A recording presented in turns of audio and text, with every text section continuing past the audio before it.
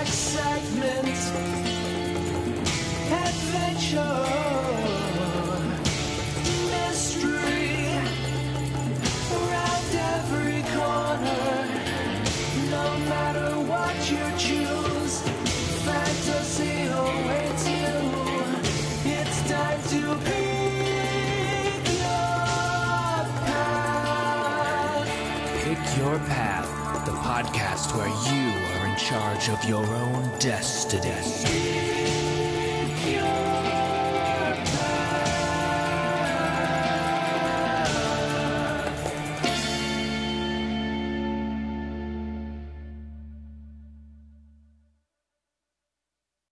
Hi, I'm Andrew Lindy, and you're listening to Pick Your Path. This month's episode is called Time Waits for Norman, and was written by me. It is the penultimate episode of our first season. In it, you are a youth who has just returned home from the first year of college. A man, a watch, a mystery. Your neighbor has never been known for his punctuality, until now. What's changed about him? Why do you want his watch? Is someone else after it too, and for nefarious reasons? Our theme song was created by Christopher Wrigley, and you can commission jingles from his company, Bunhouse Jingles, at customjingles.net. Our fantastic logo was done by Wayne Jansen, and you can find more of his art at waynejansenart.com. Pick Your Path is narrated by Matt Hawley and produced and edited by Matt Benson. You can follow the show on Twitter at PickYourPod and find every episode on BenviewNetwork.com. This is an enhanced podcast, which means it is broken up into chapters. At the end of each chapter, you'll be presented with a choice. To pick that choice, simply skip to that chapter. In iTunes, the chapters control is under the control heading. The podcast's app on iOS devices, like an iPhone, will allow you to skip to any chapter. Tap on chapters and then choose a chapter. If you're an Android user, the VLC app allows you to skip to any chapter. In the VLC app, simply tap the Options button, the three dots, tap the arrow next to Go to Chapter, and select a chapter. Most other Android apps don't read chapters in an enhanced podcast file. An audiobook file will also be available for download at BenviewNetwork.com/audiobook.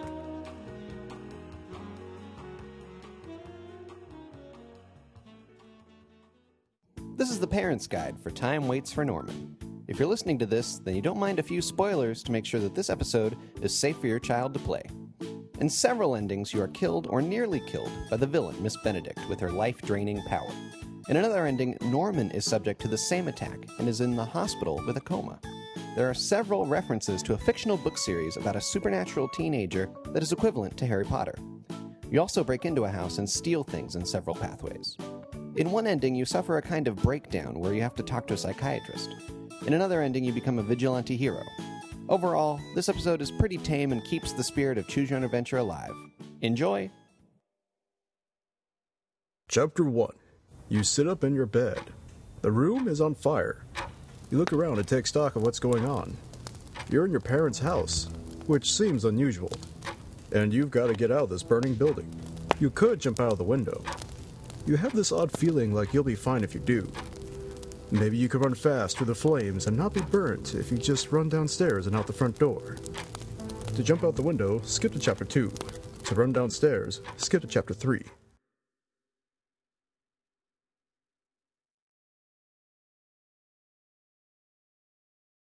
Chapter 2.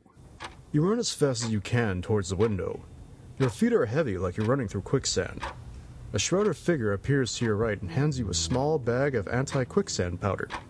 You throw the powder at your feet and hit the window hard. You fall to the ground in slow motion. As you fall, you look over to your neighbor's house and notice many items displayed on their lawn. Somehow your eyes focus on a watch. It's an old timepiece with a panda in the middle of it displaying the time with its arms. In that moment, you hear a female voice speak to you. Find me. Protect me. You then hit the ground. Skip to Chapter 4.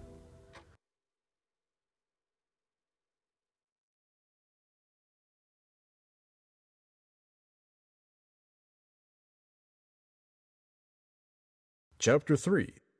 You push past the flames in your room. They're hot, but move like heavy curtains. When you get downstairs, you find your mother and father sitting at the kitchen table with a person wearing a large hooded cloak. What's the matter, my boy? Your father asks. Yes, what's got a little girl running down the stairs? Your mother adds. I'm not. You yell at them before being cut off by the bonging of a clock. The hooded figure points to a small wristwatch hanging on the wall. It's an old timepiece with a panda in the middle of it, displaying the time with its arms. At that moment, you hear a female voice speak to you. Find me. Protect me. Skip to chapter 4.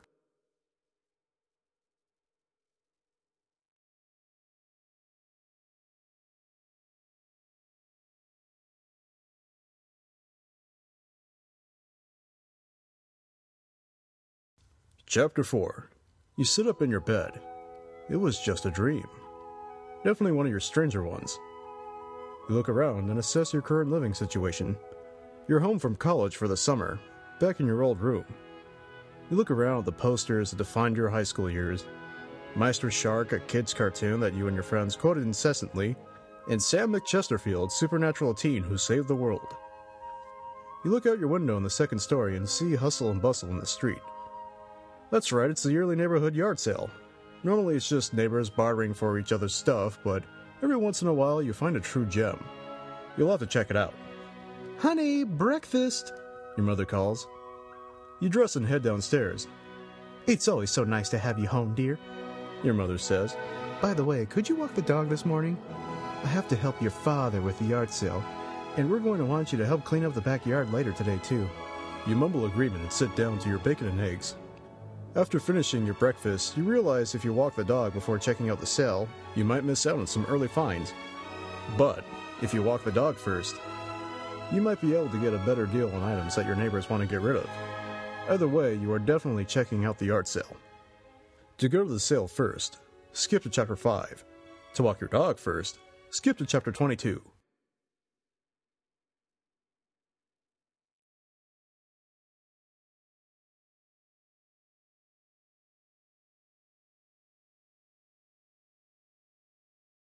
Chapter 5.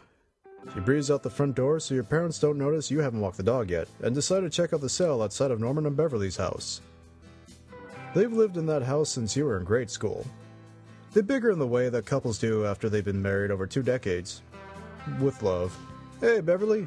You say cheerfully as you look over the various items on a card table. Hello, dear. I thought I saw you come home last week. How's college life? She asks. Oh, much more stressful than I realized. Especially my roommate who can't stop watching this stupid show. Ugh, Bainbridge County, more like Bird Braid County. You notice quite a few of the items for sale must have been Norman's. Why, I used to watch that show when I was younger. I'm surprised it's still around, she remarks. I think it's a reboot, you say. Where's Norman? Well, you know him, always late, except for the past few months. In all our years of marriage, I've never been more surprised to see him ready to go when I am. Maybe an old dog can change its spots. You chuckle at her combining of sayings, but stop suddenly when you spot a watch. It's almost like you can't look away from it. You reach out to touch it and feel something different about it. That's when you see the watch face. It's the Bevian Panda, with his arms as the minute and hour hands. It's the same watch from your dream. You almost say this to Beverly, but decide against it. How much for the watch? You ask. Oh, that old thing? You can have it. You know Norman has no use for watches anyway. She laughs at her own joke, and you thank her. You do notice that the hands of the watch aren't moving. You slip it onto your wrist. Even though it doesn't work, you know it's time to walk your dog. Or you could take care of the yard work first. To walk your dog, skip to chapter 6. To do the yard work, skip to chapter 7.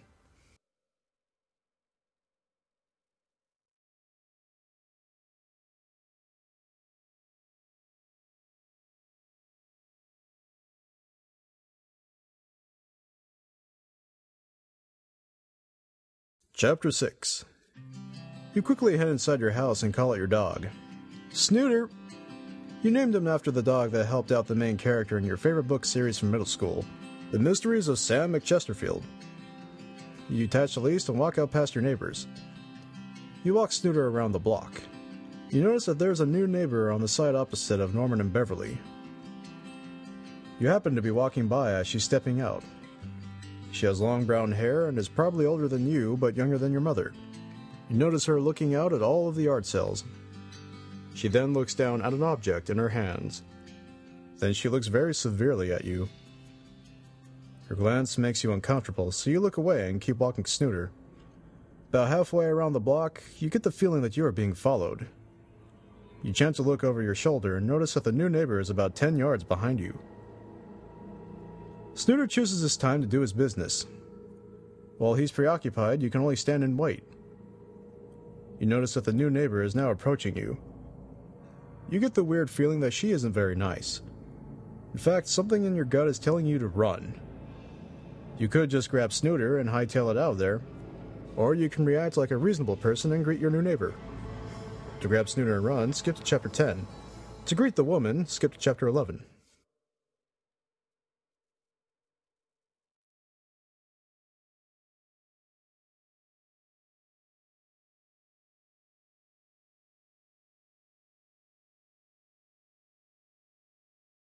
Chapter 7. You go into the backyard to sweep up all the leaves.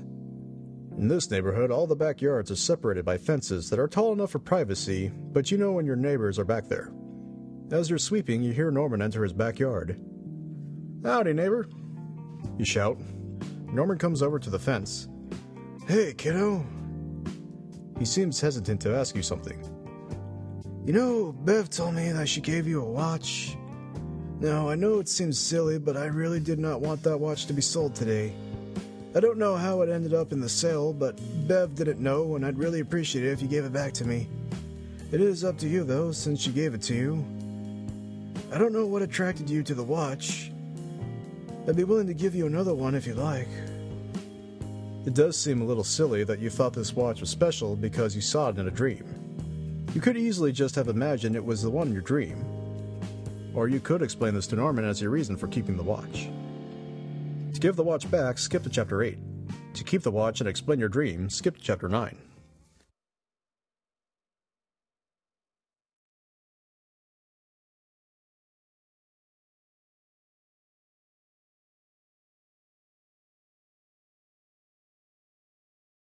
Chapter 8.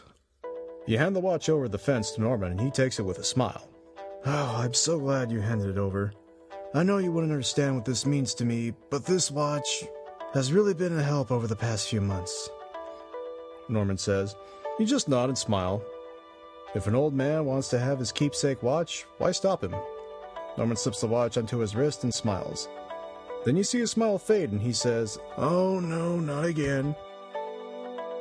You sit up in your bed. It was just a dream. Definitely one of your stranger ones. You look around and assess your current living situation. You're home from college for the summer, back in your old room. You look around at the posters that defined your high school years. Meister Shark, a kid's cartoon that you and your friends quoted incessantly, and Sam McChesterfield, supernatural teen who saved the world. This path ends here. To pick another path, return to chapter 1.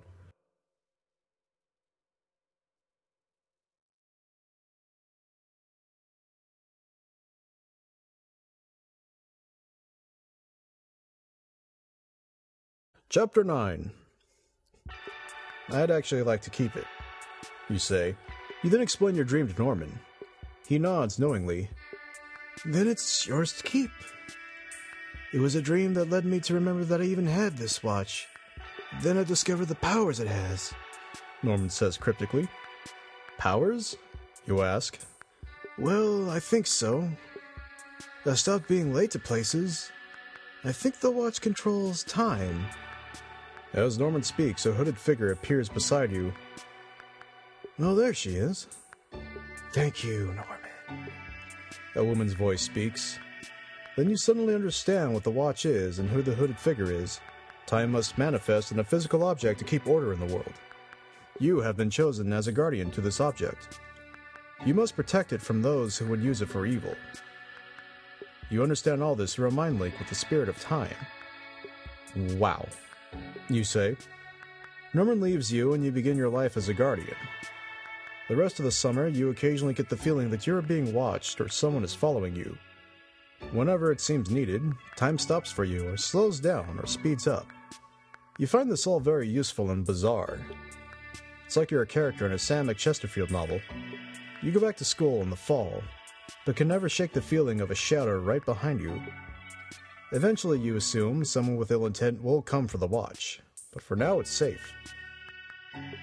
This path ends here. To pick another path, return to Chapter 1.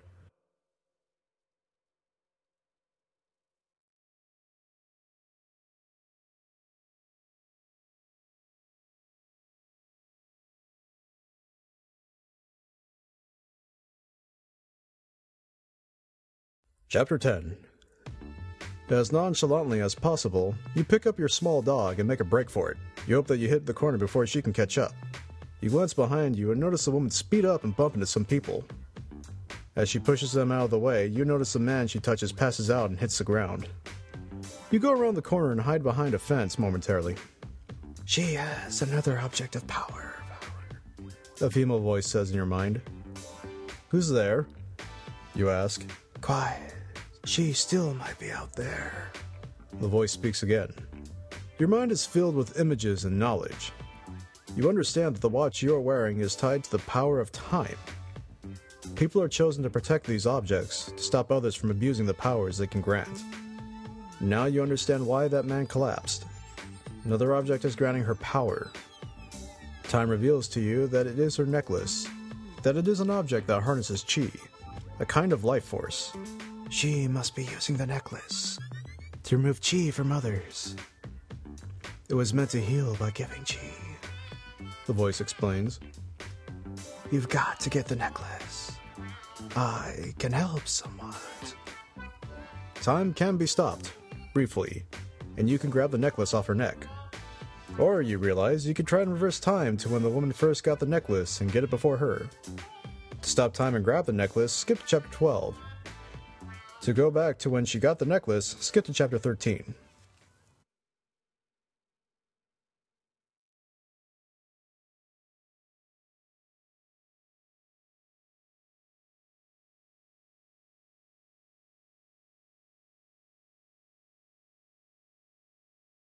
Chapter 11. Hi there, you say with as friendly a tone as possible. The woman looks a bit shocked, then returns with a cautious wave. You must be the new neighbor. What's your name? You ask. You may call me Miss Benedict, she answers curtly. You expect a question from her or some follow-up, but none comes. Well, you start. Her expression is blank, perhaps a bit pained. You continue. I'm just home for the summer. I go to college upstate. What do you do? She stops. I am a collector of rare items. She does not elaborate. Like antiques or just one specific type, like Thirsty Cola? You recall that your grandmother had an old Thirsty Cola sign that hung in the original Pearl Peninsula boardwalk. Not quite. She begins to nervously fiddle with her necklace. The items I want have a very special significance. In fact, I think you have one such item. It dawns on you that she could mean the watch. It must be 30 years old at least. You remember seeing a similar watch with Maestro Shark instead of the BVN Panda. Oh, you mean the watch? You hold up your wrist. Her eyes light up. Yes. May I see it closer? You nod. She reaches out to touch the watch face and then stops. You find it odd how long she is holding her hand out to touch the watch when you notice she is completely still. You look at your dog and notice he is motionless too, in mid-step. Something moving catches your eye. It's a cloaked figure and it's beckoning toward you. This is absolutely unreal. It reminds you of the time Sam McChesterfield stepped on a tempura crack and fell out of time. To approach the cloaked figure, skip to Chapter 16. To wait for everyone to unstick, skip to Chapter 17.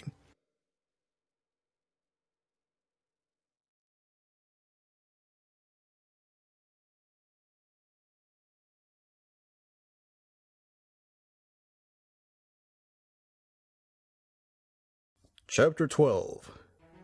Time understands what you want, and everything in the world comes to a standstill, except for you. You come out from behind the fence and see the woman standing on the corner. You approach her cautiously, only because the situation is so strange. Her face is strained, stuck in mid-panic.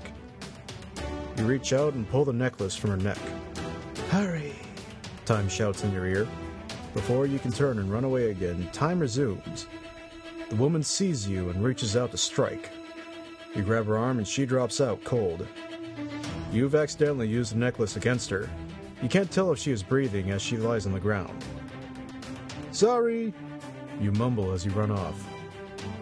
You couldn't explain this to the police or the paramedics, and she seemed quite willing to kill you if she had to. But you never feel right about just leaving her there.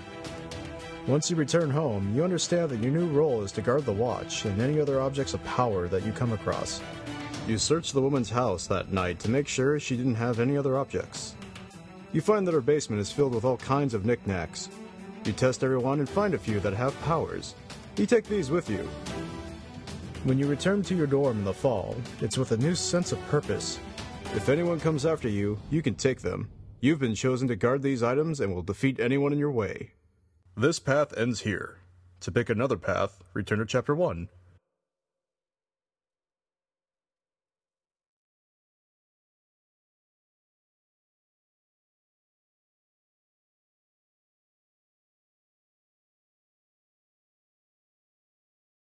Chapter 13. Time understands what you want, but warns you it is dangerous. You insist on going back to the very moment that woman got her necklace. You feel the pit of your stomach drop and the world go dark. When the light returns, you feel as if you just experienced an earthquake. You look and see a large house nearby. You're standing in the front yard. You hear some voices coming from the backyard. As you creep around the house, you look up to see it's 3 stories tall and covered in ivy. You come to a corner and look around to see a group of 20 or so people gathering for a group picture. Their backs are to you, so you aren't noticed. This is 16 years ago, Time explains. It's 1999? You exclaim before covering your mouth. You hear the large group stop chattering. Is someone there? An erudite woman's voice calls out. You really wish you just kept your mouth shut. Sam McChesterfield would be able to use his hood of forgetting on the crowd to make them forget he was ever there. You don't have one of those, so you've got to think fast and improvise. You could pretend to be a part of their group, or you could keep quiet and scurry away. To join the group, skip to Chapter 14. To scurry away, skip to Chapter 15.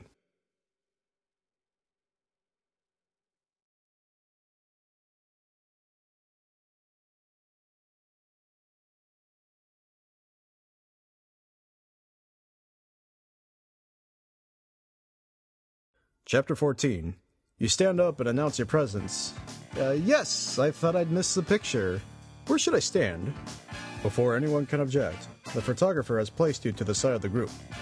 You notice it's a group of about 20 men and women. The youngest of the group looks to be about 16. A tall girl with long dark hair. She's standing between what appears to be her parents. You feel a bit embarrassed since you are not nearly as well dressed as those around you. After a few pictures, the photographer is done and the group mills about. You notice a parent speaking to the 16-year-old. Now, we were waiting until your birthday to give you this, but we think you're ready now. The father presents a small box from his jacket pocket. The girl delightedly opens it and smiles with glee. We've kept it safe all these years, and now it is your turn. As you're an official member of the Protectors of Power, the mother says. She then takes a small necklace out of the box and motions for her daughter to turn around so she could put it on her. You notice the necklace is the one you're looking for. You'd never forget that eye pendant. You shuffle your way over to a small group and grab the necklace from the mother's hands. How dare you! The mother shouts. The father lunges for you. You jump back and run towards the big house. Any time now, Time, you mumble. This was too far to travel. I'm having difficulty getting you back. Your voice sounds as if it's fading. You manage to hide out for a few hours, but you never hear Time's voice again. Maybe time was never meant to be used like this. You're no expert in time travel, but you could guess that stealing the necklace before the woman ever got it could have some ramifications. It looks like you're going to have to live out the rest of your life from here in 1999. You wonder if there's anything good on TV. This path ends here. To pick another path, return to Chapter 1.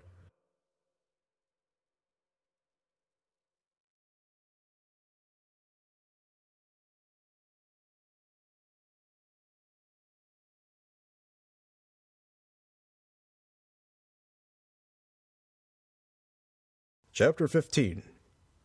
You keep low and run the opposite direction of the group. You run right into someone and knock them over.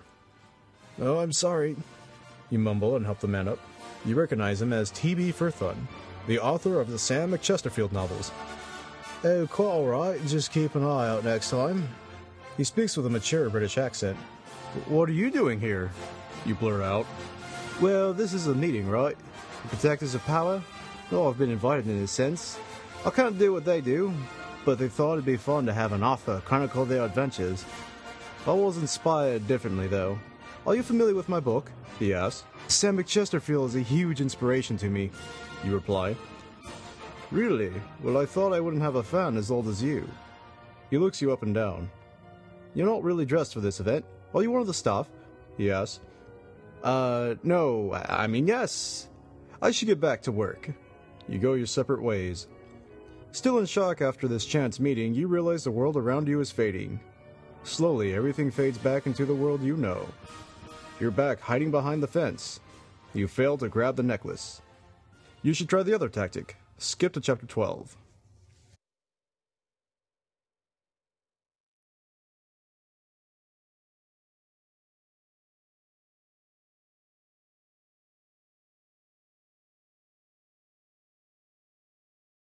Chapter 16.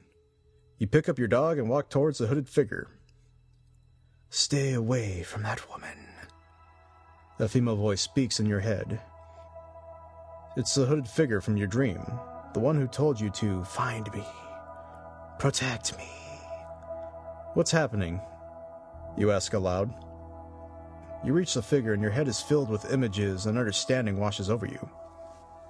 "Your time?" you blurt out. "Yes." The voice is still in your head. "And you've got to be careful now. She knows you have me." You understand now that time is tied to this watch, as are other beings of power to other objects. People are chosen to protect the objects to keep the powers in order. People like Miss Benedict are trying to find the objects and force them to do their bidding. You and Time are walking back to your house. "I can only help in small amounts, and only when you are in a dire situation. Good luck." The hooded figure vanishes and Time resumes at its normal pace. Your dog barks confusedly and you take him back inside. You have to make sure Miss Benedict never finds out where you live or who you are. If she finds out who you are, there's no telling what she'd do to your family to get the watch back. You could try and stay inside for the rest of the summer, or you could leave tonight, pack your bag, and hit the road. Either way, you've got to do something to protect your family. To hide in the house for the rest of the summer, skip to chapter 18. To leave tonight, skip to chapter 19.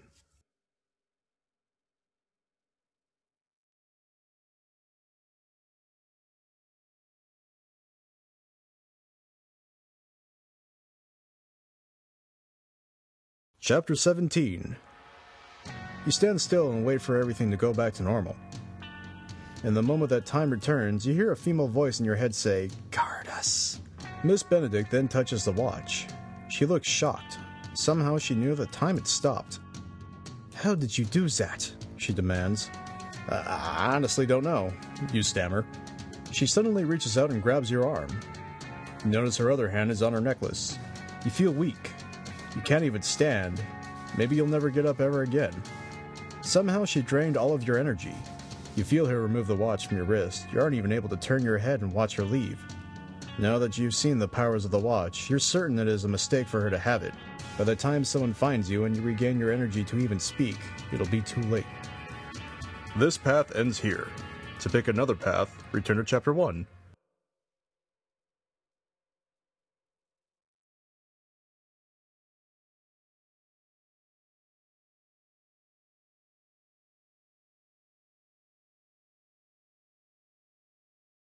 Chapter 18.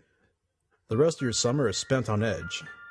You never take off the BVN Panda watch for fear that Miss Benedict is just waiting for you to slip up.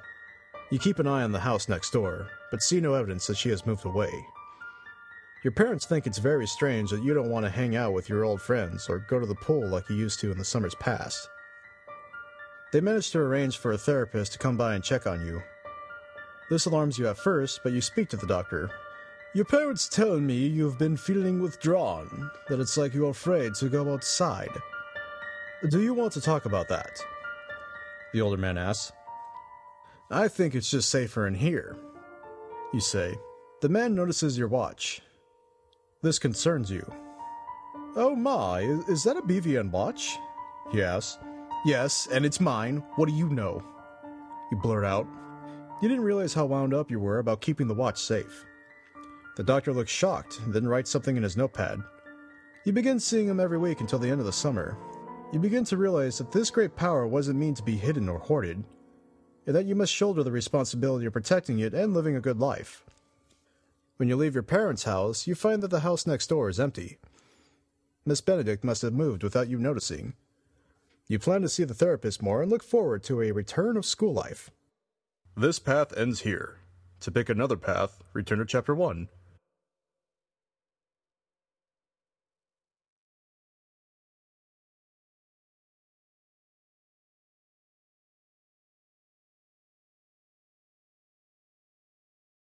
Chapter 19.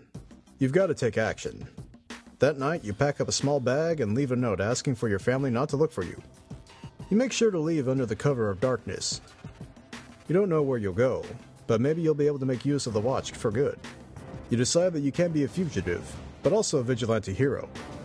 Maybe that's why you were supposed to have the watch, because you'd finally use it to fight crime. You find a cheap place to stay and buy some black clothing and a ski mask to hide your identity while you're fighting crime. You find the first crime, a man stealing a woman's purse. You don't know if this will work, but you trust time to help you when you need it. Hey you, stop right there, you shout. As you run towards him, you notice he did stop, in mid-step. You take the purse back from him and use a small length of rope to tie him up. You hang the purse back on the woman's arm and dart off into the night. Time resumes and no one even knows you were there. Within a year, you've gotten the hang of starting and stopping time. You want to start working on reversing it or moving forward. You've tried asking time, but you think she doesn't approve of this lifestyle. If that's the case, then it's too bad she chose you as a new guardian of time. This path ends here.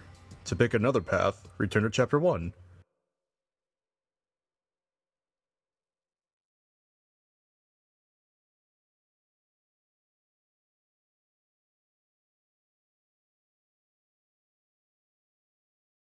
Chapter 20.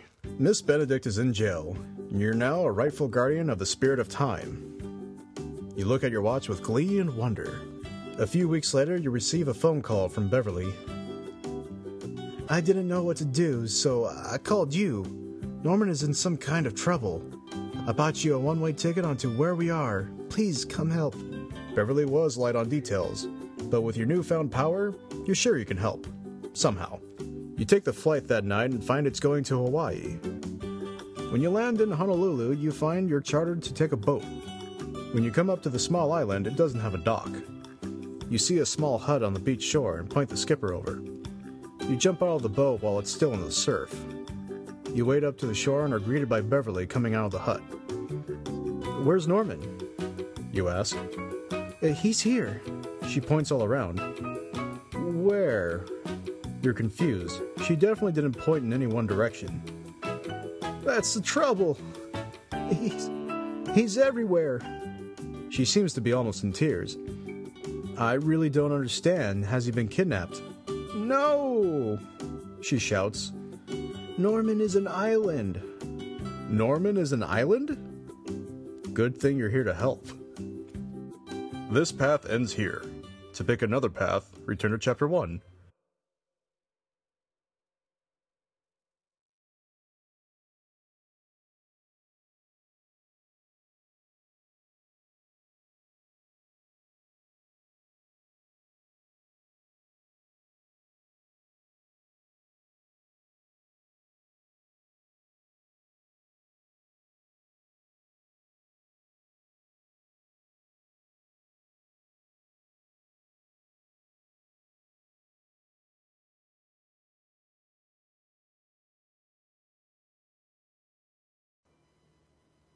Hey, wait a minute.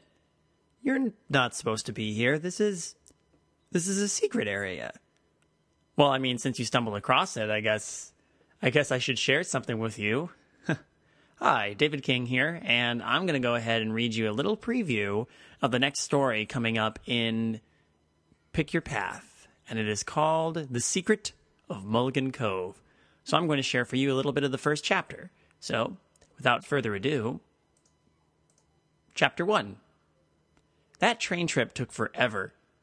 At least it's what it feels like as you step out onto the platform and breathe in the briny afternoon air.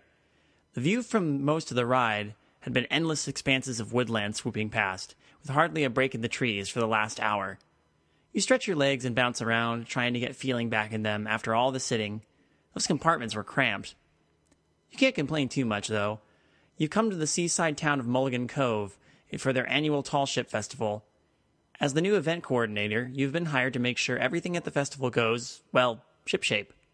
It sounds daunting and you don't know the first thing about ships, but this is your first big hire since graduating from college and you want to make a good impression, especially since the festival committee is covering all your traveling expenses.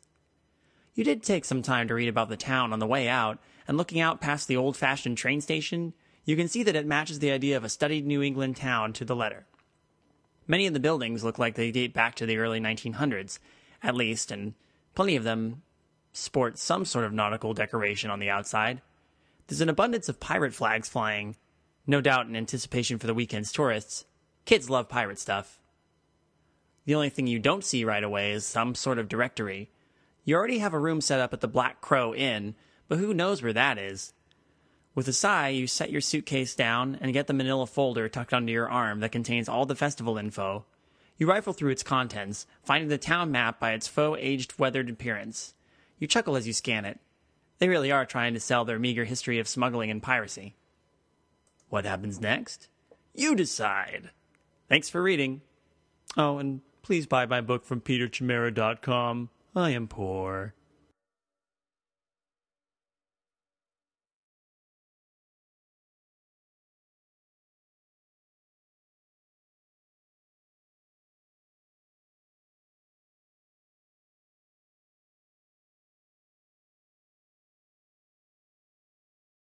Chapter 22. Snooter, you call out to your dog. You named him after the dog in your favorite book series from middle school, The Mysteries of Sam McChesterfield. You take him past your parents bartering in the front yard. Dear, I didn't want to get rid of this Blurry Braids album, you hear your father say. Seriously, you don't even have a working record player, your mother says.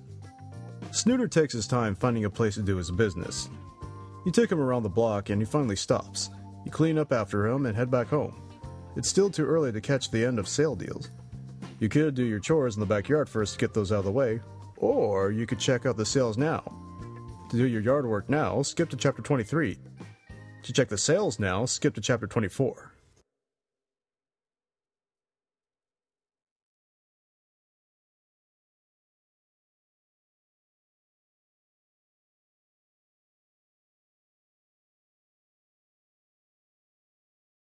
Chapter 23.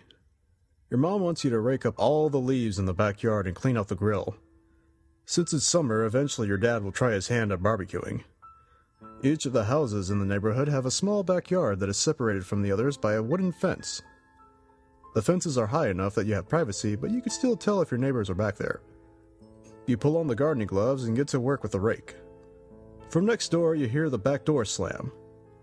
The sound comes from Norman and Beverly's house. They've lived next door to you since you were in grade school. You hear Norman grumbling and pacing in his backyard.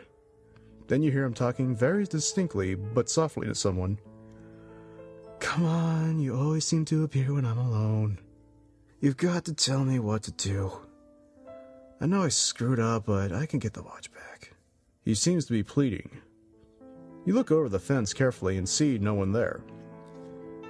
You turn back to your yard work and see a hooded figure standing across your yard. The words, "Find me, protect me," enter and leave your mind as if spoken only to you. You remember these as the words from your dream. And Norman was talking about a watch, which was also in your dream. The hooded figure fades away and you are left alone again. This means something. You could try talking to Norman. Something strange seems to be happening to him as well. Or you could investigate the spot where the hooded figure was standing. There could be a clue. To talk to Norman, skip to chapter 25. To investigate the spot where the hooded figure stood, skip to chapter 26.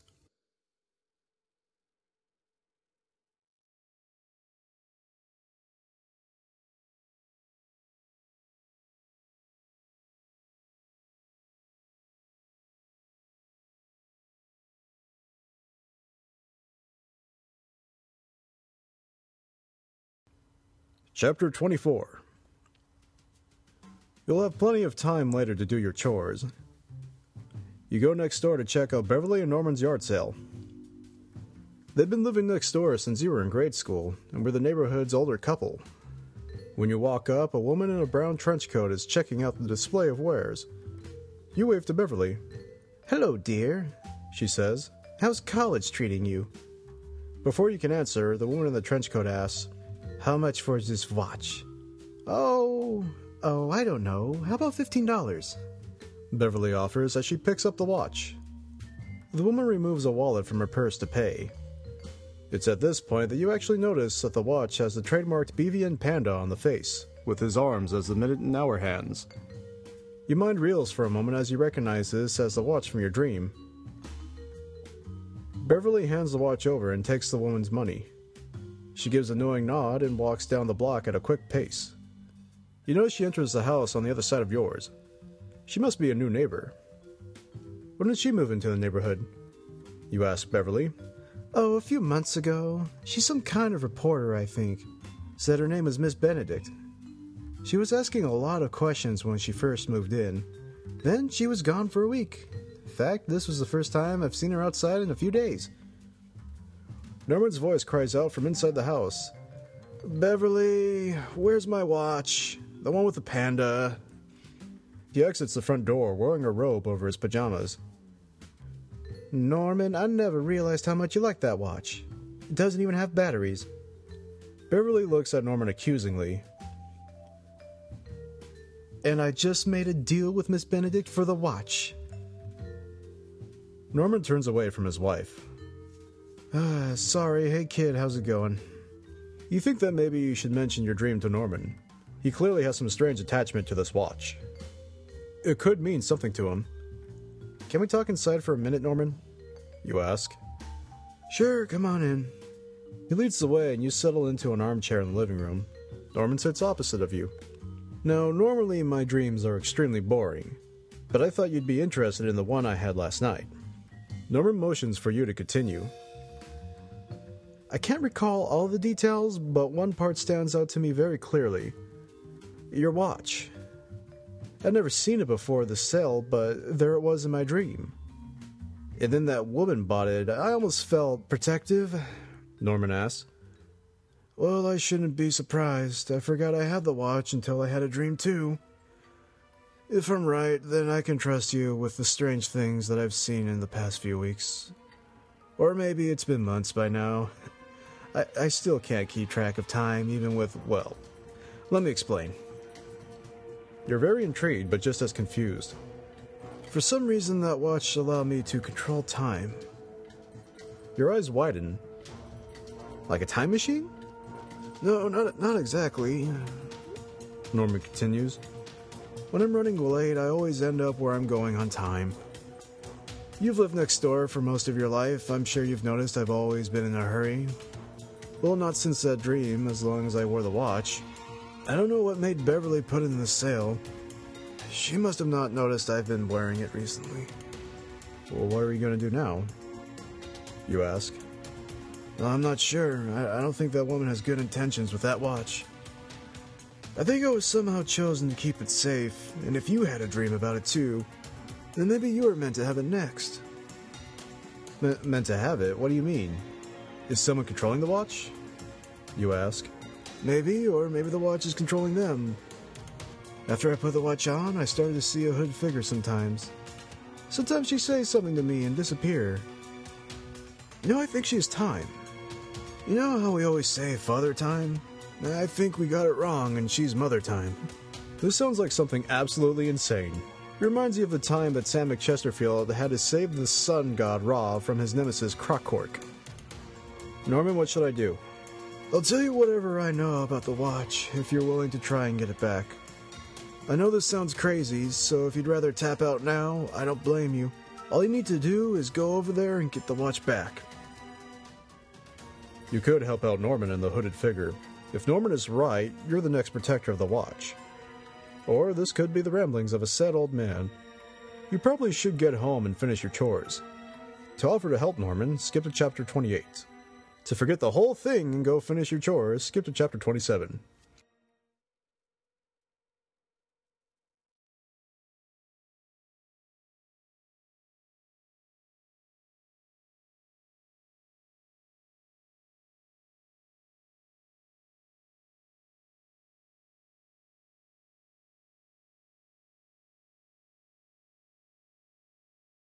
Chapter 25. Hey, Norman, you call over the fence. He looks over at you, his face in a panic. Oh, hey there, kiddo. He covers his worried tone. I thought you were back for the summer. Yeah, I am. You abruptly changed topics. I know this may sound strange, but I heard you talking over there, and I think I should tell you something. You describe your dream and the hooded figure you just saw. Well, I'll be a monkey's uncle. Maybe you were supposed to have the watch next, he says with awe. Supposed to? You ask. I think the watch is tied to the figure, and whoever has the watch can keep the figure safe. Based on what's happened to me when I had the watch, this one is Mother Time, he says. Mother Time? Norman has always been a straight shooter, but now he's talking in riddles. Yeah, like Father Time, except this one is a lady. She's that hooded figure. She only appeared to me because I had the watch. If you could see her, the watch was meant for you. In the wrong hands, well, I don't want to think about what someone could do with it. They could almost control all of time. Norman looks at you poignantly. I know this sounds strange, but you have to get the watch back. Bev sold it to your neighbor over there. Her name is Miss Benedict. Never got her first name. She only moved here a few months ago, and I never liked the look of her. This all sounds like an adventure for Sam McChesterfield. Except that, unlike you, Sam was trained for this kind of thing. But you have something better. You know all of Sam's training, and what Sam does to beat the evil guys. You've got to get the watch back and save all of time. Skip to chapter 28.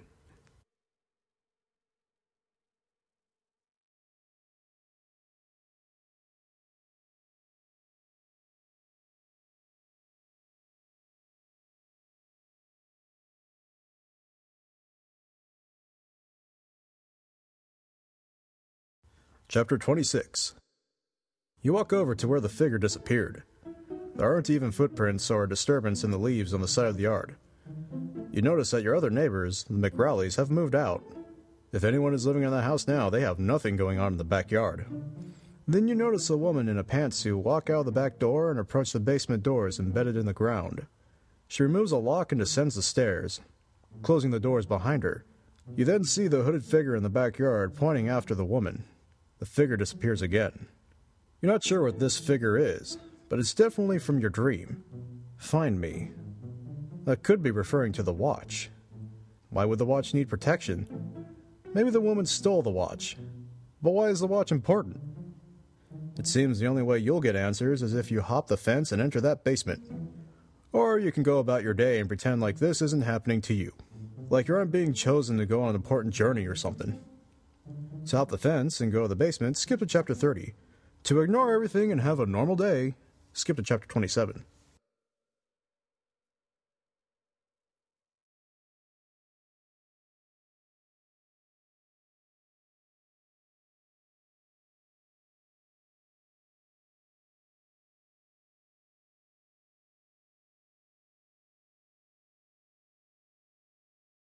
Chapter 27.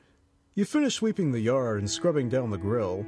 You find it surprisingly easy just to forget your weird dream, or whatever Norman was mumbling about, or that clearly magical hooded figure who was appearing and disappearing. Although you enjoy reading about the supernatural adventures of Sam McChesterfield, you clearly don't want to live one. You finish out the summer at home and return to school in the fall. When you get back to your dorm, a group is huddled around a computer screen. An attack has been launched against America. Although initial reports denied it, a group has claimed responsibility. The damage being done is catastrophic, precise, and impossible. Government officials are calling the military technology being used by the enemy as decades ahead of America's. Then the feed cuts, and a single woman is on screen. It's the woman you saw next door all those months ago. You shall obey me now. If you do not, you shall suffer the consequences. I will be worshipped for the power I wield. Fear me, the woman intones. The U.S. government fights back at first, and then, when it can't fight anymore, begins to ask for help from other countries. As soon as America falls, countries around the world divide into camps that either join the woman or fight her. The war itself is bigger than all wars before it. You can't help but wonder if you could have stopped this all that time ago. This path ends here. To pick another path, return to Chapter 1.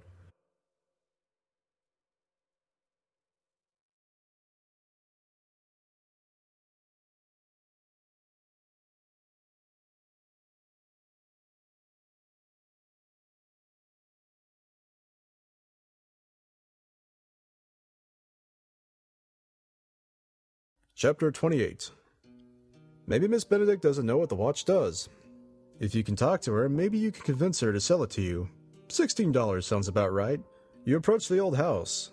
There's a knocker. It's a braying horse, and with a horseshoe underneath it. You don't remember this being here when the McBrawleys lived next door. You raise and lower the horseshoe 3 times. A voice from inside responds, "No solicitors." "Oh, I'm not selling anything," you respond. "I'm here about something you bought at the yard sale." You hear silence in response. Then the door opens. Miss Benedict is a tall woman. You'd guess her to be older than you, but younger than your mom. She has dark hair and dark eyes. "Yes?" she asks. "I'm sorry, miss, but I was talking to my neighbor, and he told me that you bought a watch from him today. Now, I know you may not care, but I had my eye on that watch, and I was hoping to buy it from him. Since you got there first, I'd like to ask if I could buy it from you." You hope your intentions seem earnest. You feel as if she's staring into your soul. "Come in, please." She reaches up to touch her necklace as you pass by and enter the living room. She gestures that you sit in a wooden chair. "Would you like something to drink?"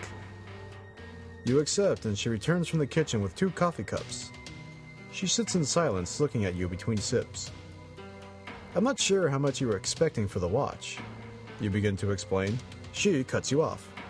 "Oh, never mind the money now. Before we talk numbers, I want to know why you want that watch." She sets the cup down and holds her hands on her lap. "Well, I'm a big fan of BVN. I'd heard that this watch is part of a set, and I've already gotten some of the others." You lie quickly. Sure, you like Master Shard, but BVN has had some strange shows over the years. She replies. "I don't think you're telling the truth. Most people who seek this watch are after it for another reason. I've had to deal with a few of them before, and none of them were honest with me. I'll give you another shot. And if I don't like what I hear, you will leave." If you tell Miss Benedict about your dream, skip to Chapter 33. If you lie again, skip to Chapter 34.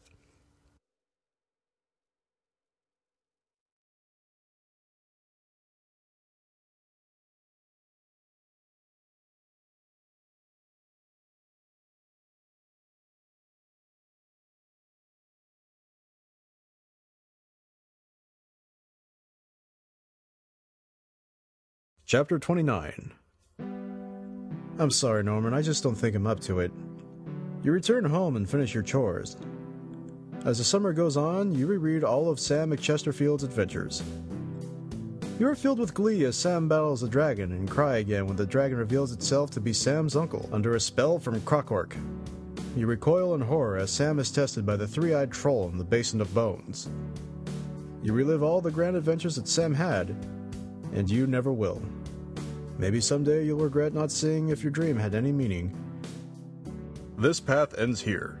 To pick another path, return to Chapter 1.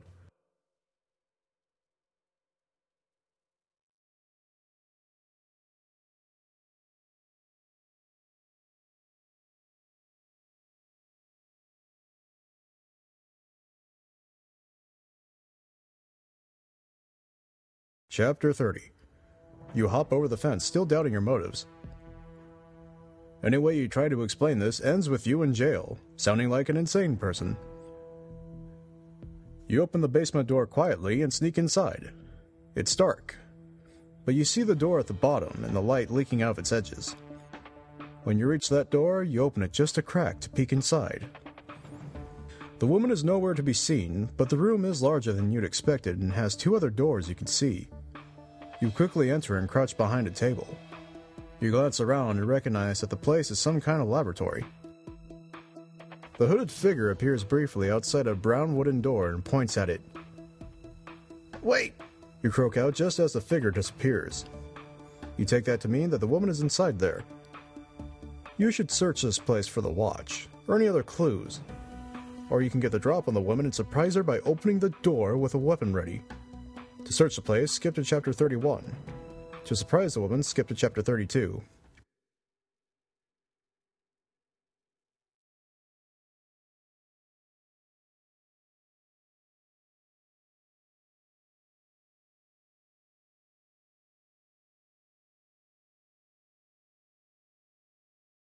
Chapter 31.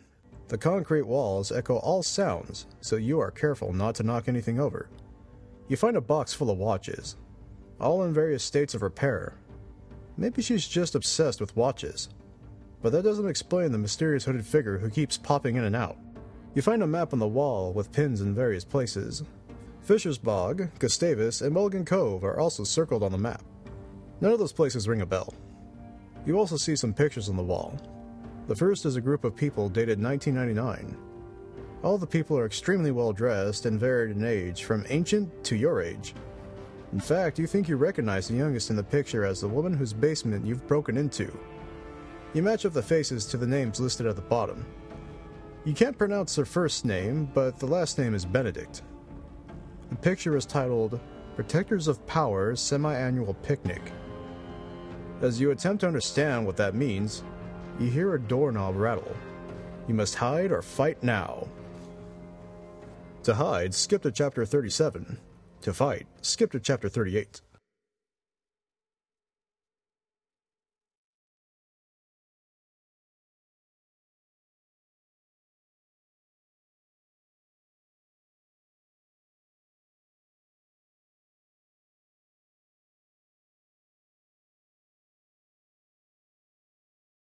Chapter 32. You look around and realize that nothing here looks like it can be used as a weapon, and you certainly don't remember your karate lessons from when you were 9 years old. Instead, you think you can wedge the chair to jam the door from opening, giving you much more time to search the area for the watch. The concrete walls echo all sounds, so you're careful not to knock anything over. You find a box full of watches, all in various states of repair. Maybe she's just obsessed with watches? But that doesn't explain the mysterious hooded figure who keeps popping in and out. You find a map on the wall with pins in various places. Fisher's Bog, Gustavus, and Mulligan Cove are also circled on the map. None of those places ring a bell. You also see some pictures on the wall. The first is a group of people dated 1999. All the people are extremely well dressed and varied in age, from ancient to your age. In fact, you think you recognize the youngest in the picture as the woman whose basement you've broken into. You match up the faces to the names listed at the bottom. You can't pronounce their first name, but the last name is Benedict. The picture is titled Protectors of Power Semi-Annual Picnic. The doorknob rattles and you hear the door slam into the chair. "What?" the woman shouts from inside. "Who's out there?" You hear her struggle some more and then silence. "I'll get you," she shouts. You notice the door is changing color, going a pale gray, almost as if the wood is aging. Miss Benedict breaks down the door with no effort, and you are at her mercy. "Oh, you're going to regret this," she says. This path ends here. To pick another path, return to chapter 1.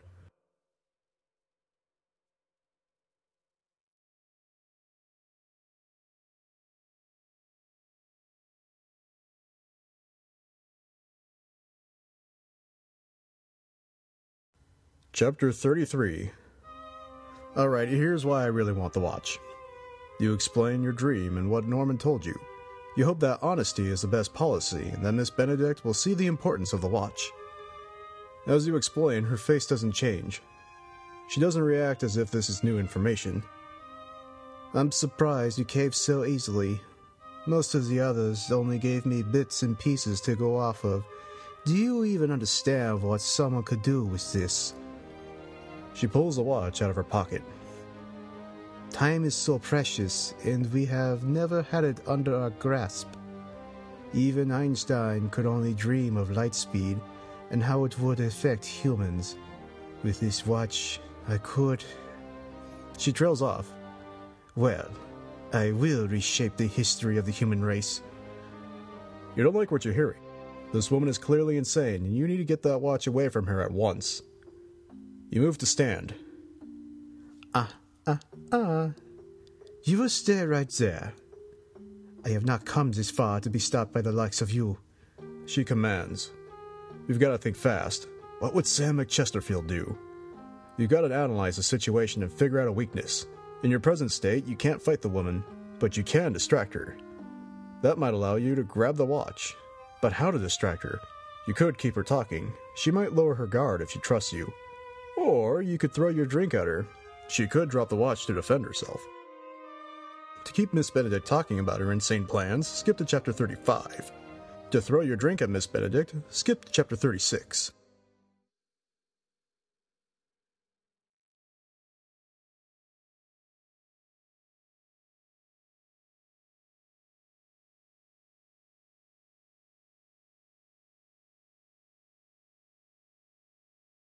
Chapter 34. Honestly, miss, I am just a real big fan of all the great shows on BVN. You force a smile and struggle to come up with show names. They've got Maestro Shark and, Bainbridge County? I've already got those watches. This will almost complete my set. Miss Benedict stares at you wordlessly. She then pulls the watch out of a pocket and dangles it before you. You look shocked, and then you feel a sudden need to protect the watch. You will never have it, my dear, she says coldly. Now leave before I call the authorities. You find yourself walking dejectedly back onto the sidewalk. You go to Norman to report your failure. You find him in his living room watching Contamana, a film by Norman's favorite director, Klaus Spreckles. I'm sorry, Norman, but it looks like she's going to keep the watch. You say. It's okay, kiddo. I know you did what you could. Now we can only wait and see. Hopefully everything will correct itself. Summer ends. You go back to school. Everything seems to have turned out okay. Until one day, everything goes wrong. Miss Benedict took her time. There were no screams. It was only fire and then nothing. This path ends here. To pick another path, return to chapter 1.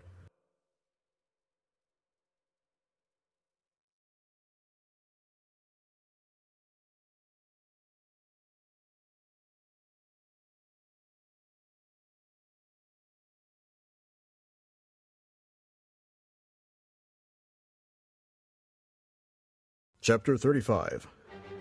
What do you mean, reshape human history? You try to sound genuinely intrigued. I'm not certain if you're fully aware of what this watch is, but let me explain it simply. For us, time is a concept.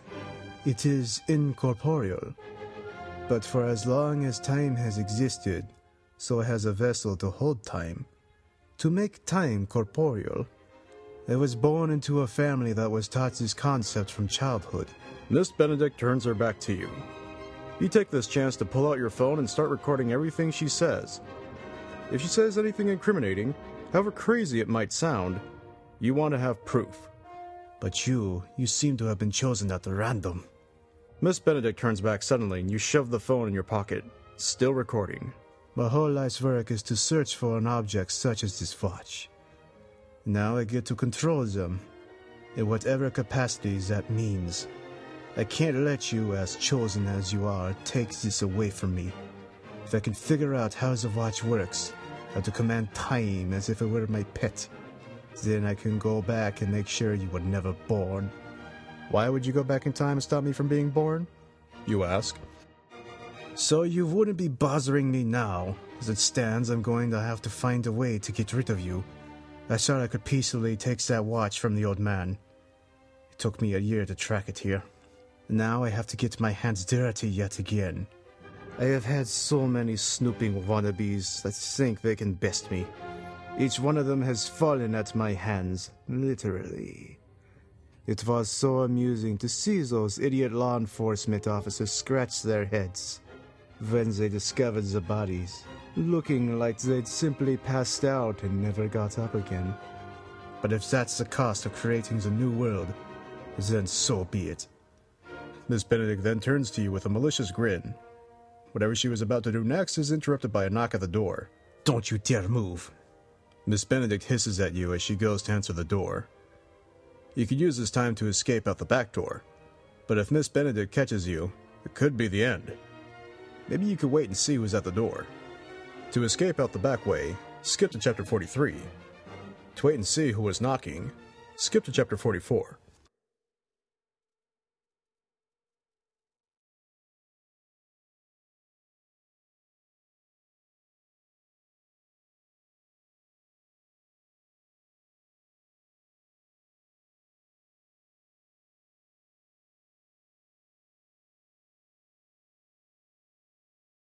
Chapter 36.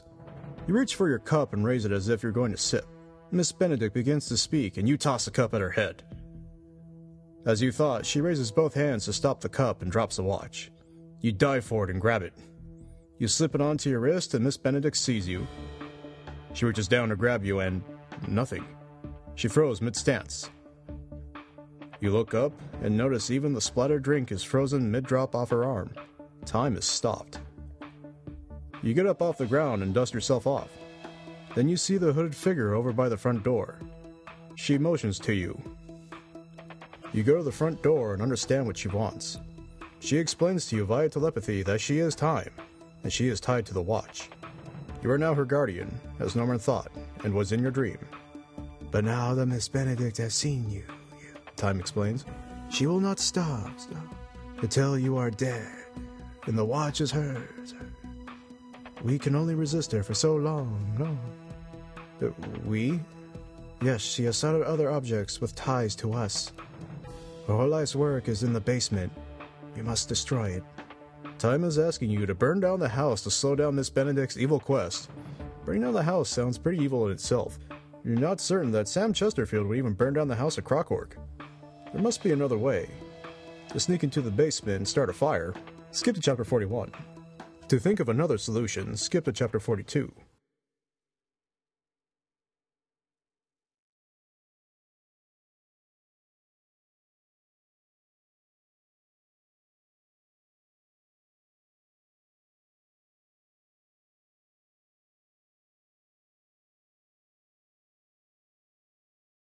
Chapter 37.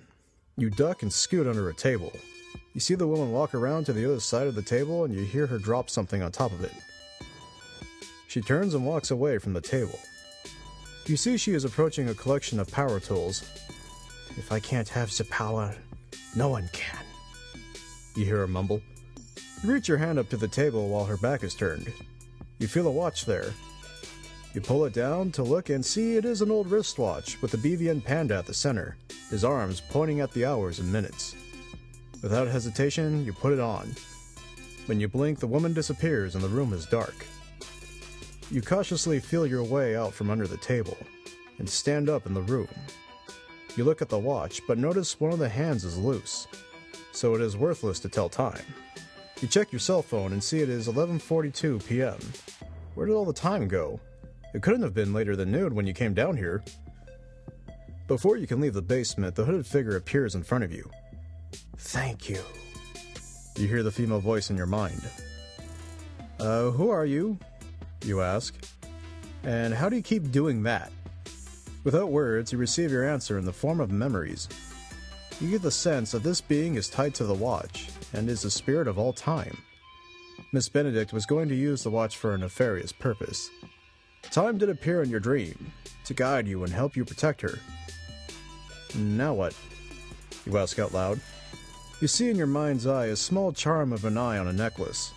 You understand it holds great power, similar to your watch.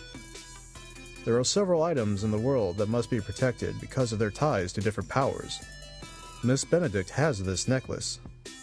You also see a small box, which holds a very specific compass. With both of these items, Miss Benedict will always seek out the rest. If you take one, perhaps she will give up on her quest. To search for the necklace, skip to chapter 39. To search for the compass, skip to chapter 40.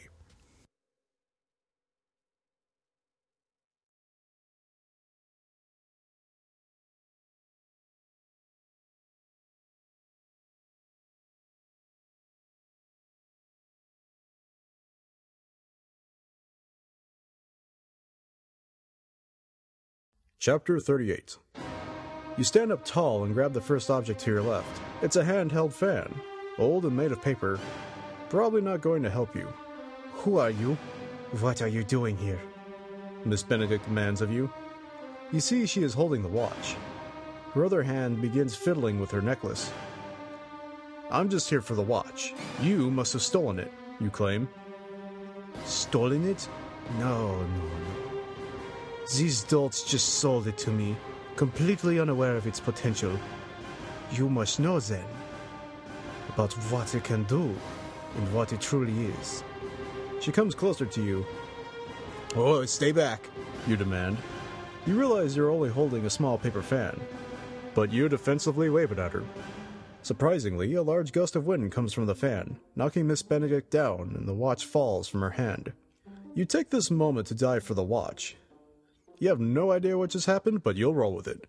Before you stand up, Miss Benedict grabs your arm. Why did it work for you? She screams. Why are you so special? As her grip tightens on your arm, you feel weaker and weaker. You feel your body going cold. You feel as if you'll never get up again. This path ends here. To pick another path, return to chapter 1.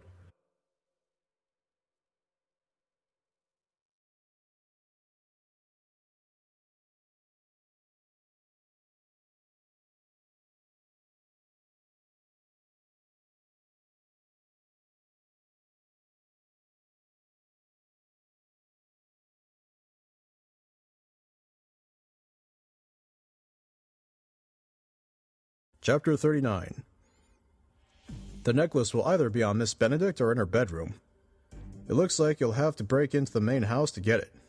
On your way out of the basement, you notice she keeps a set of house keys by the door. You use the house key on the back door. Your eyes have now adjusted to the darkness and you're in the kitchen. You hope that if anything goes wrong, that time will be able to help you. All of the downstairs rooms are empty. You tread lightly up the stairs and approach the room. The door is slightly open and a light is visible. You peek in and see that Miss Benedict is in bed, but it has a nightlight. You see a small jewelry box and decide to check there first. You see many necklaces, but not the one with the symbol of an eye. She must be wearing it. You approach the bed. Miss Benedict is lying on her side, and you can just make out something around her neck.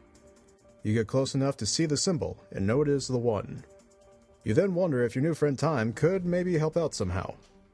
As if on command, you notice Miss Benedict's breathing has stopped. All of time has stopped, simply because you needed it to. Not one to look a gift horse in the mouth, you grab the necklace and run. As soon as you are outside, time resumes. If you are lucky, Miss Benedict will never presume it was you who took the necklace or was in her basement that day. When you wake up the next morning, you remember the dream you just had. Time was telling you to send the necklace away from here. If too many objects of power are gathered, it will attract those who wish to do evil. You remember that you have an old pen pal who lives in Japan. Before you send him the necklace, you write to him online explaining the importance of it and a picture of it. When he writes back to you later, he says he loves it and that the eye is a symbol for Dodomeki, a demon with eyes on her arms. The next week, you see a small moving van in the street. Miss Benedict is indeed moving out. Hopefully, she'll never come back for the watch. This path ends here. To pick another path, return to chapter 1.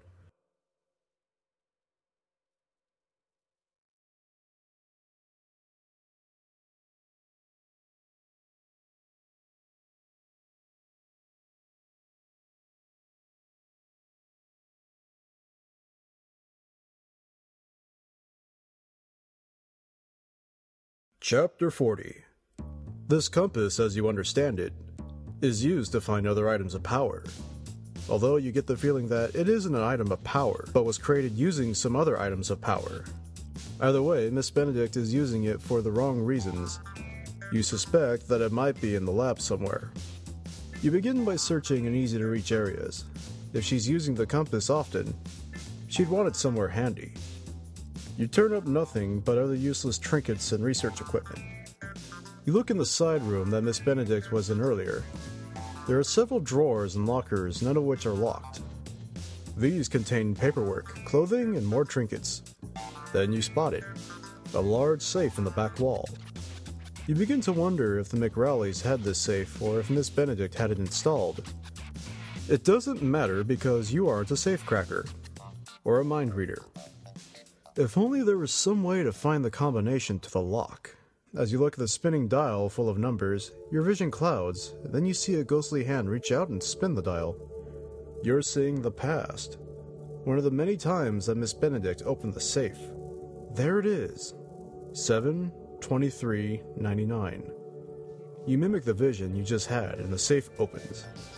Inside is the small wooden box housing a compass as well as some other valuables. You open the compass and see that it doesn't point to anything in the safe. It does point to your watch, however, and then somewhere else in the basement. You follow the pointer to a small hand fan made of paper. You decide to take it too, just in case. You return home and sleep through the night. The next morning, you remember the dream you had. Time wants you to send the hand fan away.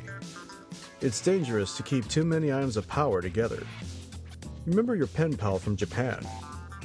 You send him a message online about the importance of protecting the hand fan. He seems to understand.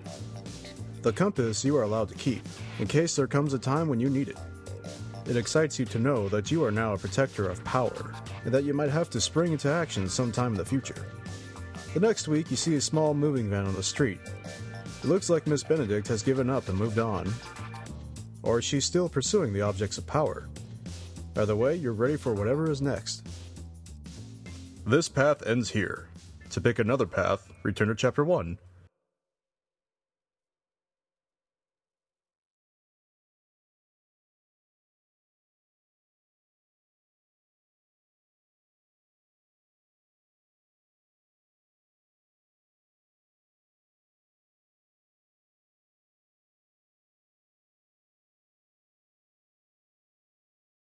Chapter 41.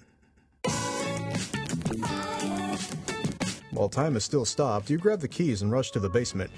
You find that it is indeed filled with all kinds of strange objects, paperwork, and maps. You look around and find a canister of gasoline and pour it all over the tables and floor. You stand at the top of the stairs, light a match, and toss it down. Time doesn't resume until you are safely in your house next door, and you hear a burst of flames. Even though you don't want Miss Benedict to succeed in taking the items of power, you don't want her to die either. You call 911 and report the fire. You look through your window to see Miss Benedict shouting in her front yard. The next few days go by quickly, and in the next month, Miss Benedict moves out of the neighborhood. Even though she isn't nearby anymore, you still feel that someday you will have to face her again. This path ends here. To pick another path, return to Chapter 1.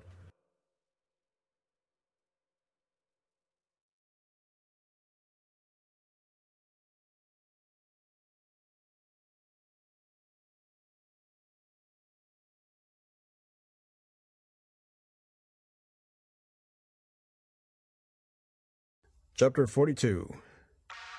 Well, if she has the other objects in her possession, why doesn't she use them?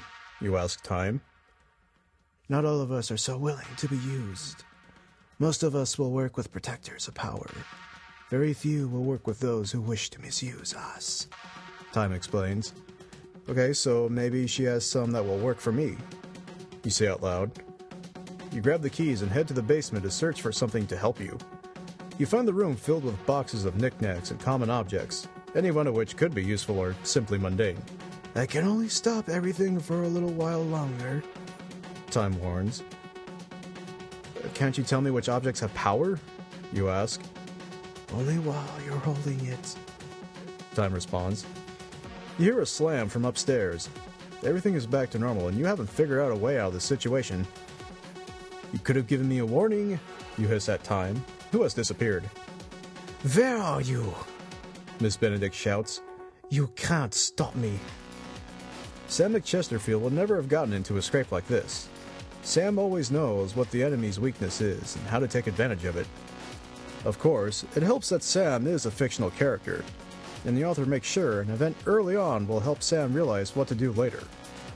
In life we have this, and you can't solve this. This path ends here. To pick another path, return to Chapter 1.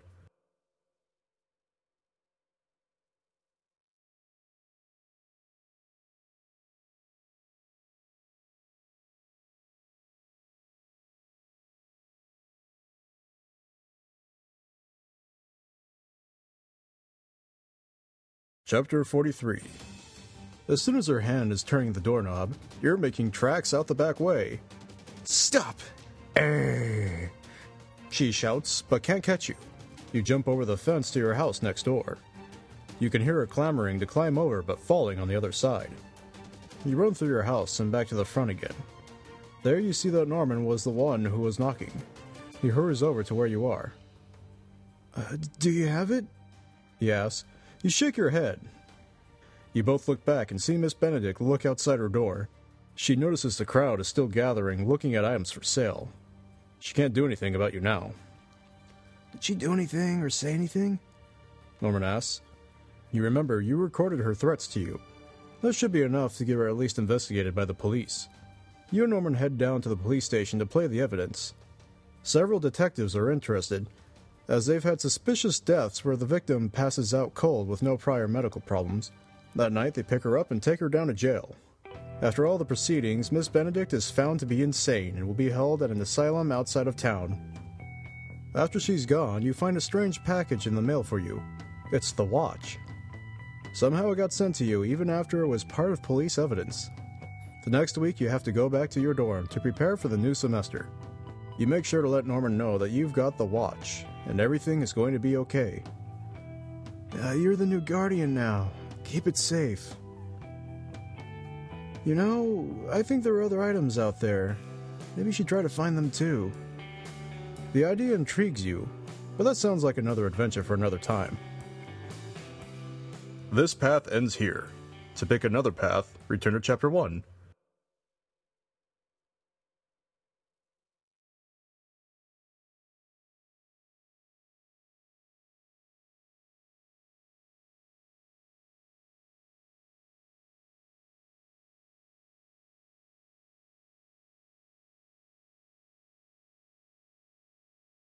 Chapter 44. When Miss Benedict opens the door, you hear Norman's voice on the other side. What have you done with the kid? Norman exclaims. In shock, you stand and run for the exit. I'm here! You shout. You see Miss Benedict reach out to grab Norman, and the next moment he's on the ground. You make it past them and shout for help in the street. A crowd gathers and Miss Benedict's door slams, with Norman collapsed on her front steps. You run to help him, and he feels cold. The police and paramedics arrive to take statements. With the crowd, Miss Benedict couldn't leave her house without notice. When you talk to the police, you play them the recording you made of Miss Benedict threatening you. That's enough to arrest her. Later that day, you find out that Norman suffered some combination of a heart attack and hypothermia, which was strange because it wasn't even that cold. He's in a coma, but doctors thought his chances were good. You visit him in the hospital, and even though you're not certain he can hear you, thank him for saving your life. As you go to leave, Beverly stops you. Dear, I know this may seem strange, but Norman wanted you to have it. She hands you a small wristwatch with a panda at the center, its arms telling the time. He had it in his hands and was saying your name over and over. Maybe it'll make more sense when he wakes up. You thank Beverly and slip the watch onto your wrist. You look at the watch, and the hands move, then stop, and go backwards. This path ends here. To pick another path, return to Chapter 1.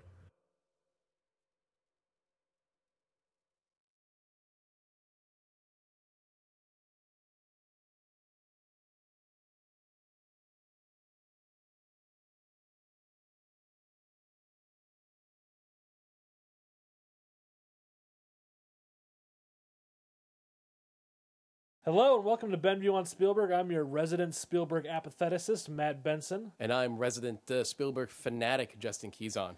And today we're going to talk about Duel. The Sugarland Express, Jaws. Close Encounters of the Third Kind, 1941. Raiders of the Lost Ark, E.T. the Extraterrestrial. Twilight Zone, the Indiana movie, Jones and the Color Temple of Purple, Empire Indiana of the Jones and the Last Crusade, Jurassic Schindler's Lost List, World, Homicide, Saving Private AI, Ryan, Minority Artificial Report, Intelligence, The War of the Terminator, Indiana The Jones, Adventures War of of the Crystal Tintin, Skull, Indiana Jones, Shipwreck, Shipwreck, Lost World, Close Indiana Indiana Jones, Jones, Catch Me If You Can, AI, Steven Spielberg. Benview on Spielberg. New episodes dropping on the 15th of every month at BenviewNetwork.com. This podcast is a part of the Benview Network. You can find this and other podcasts like it at BenviewNetwork.com.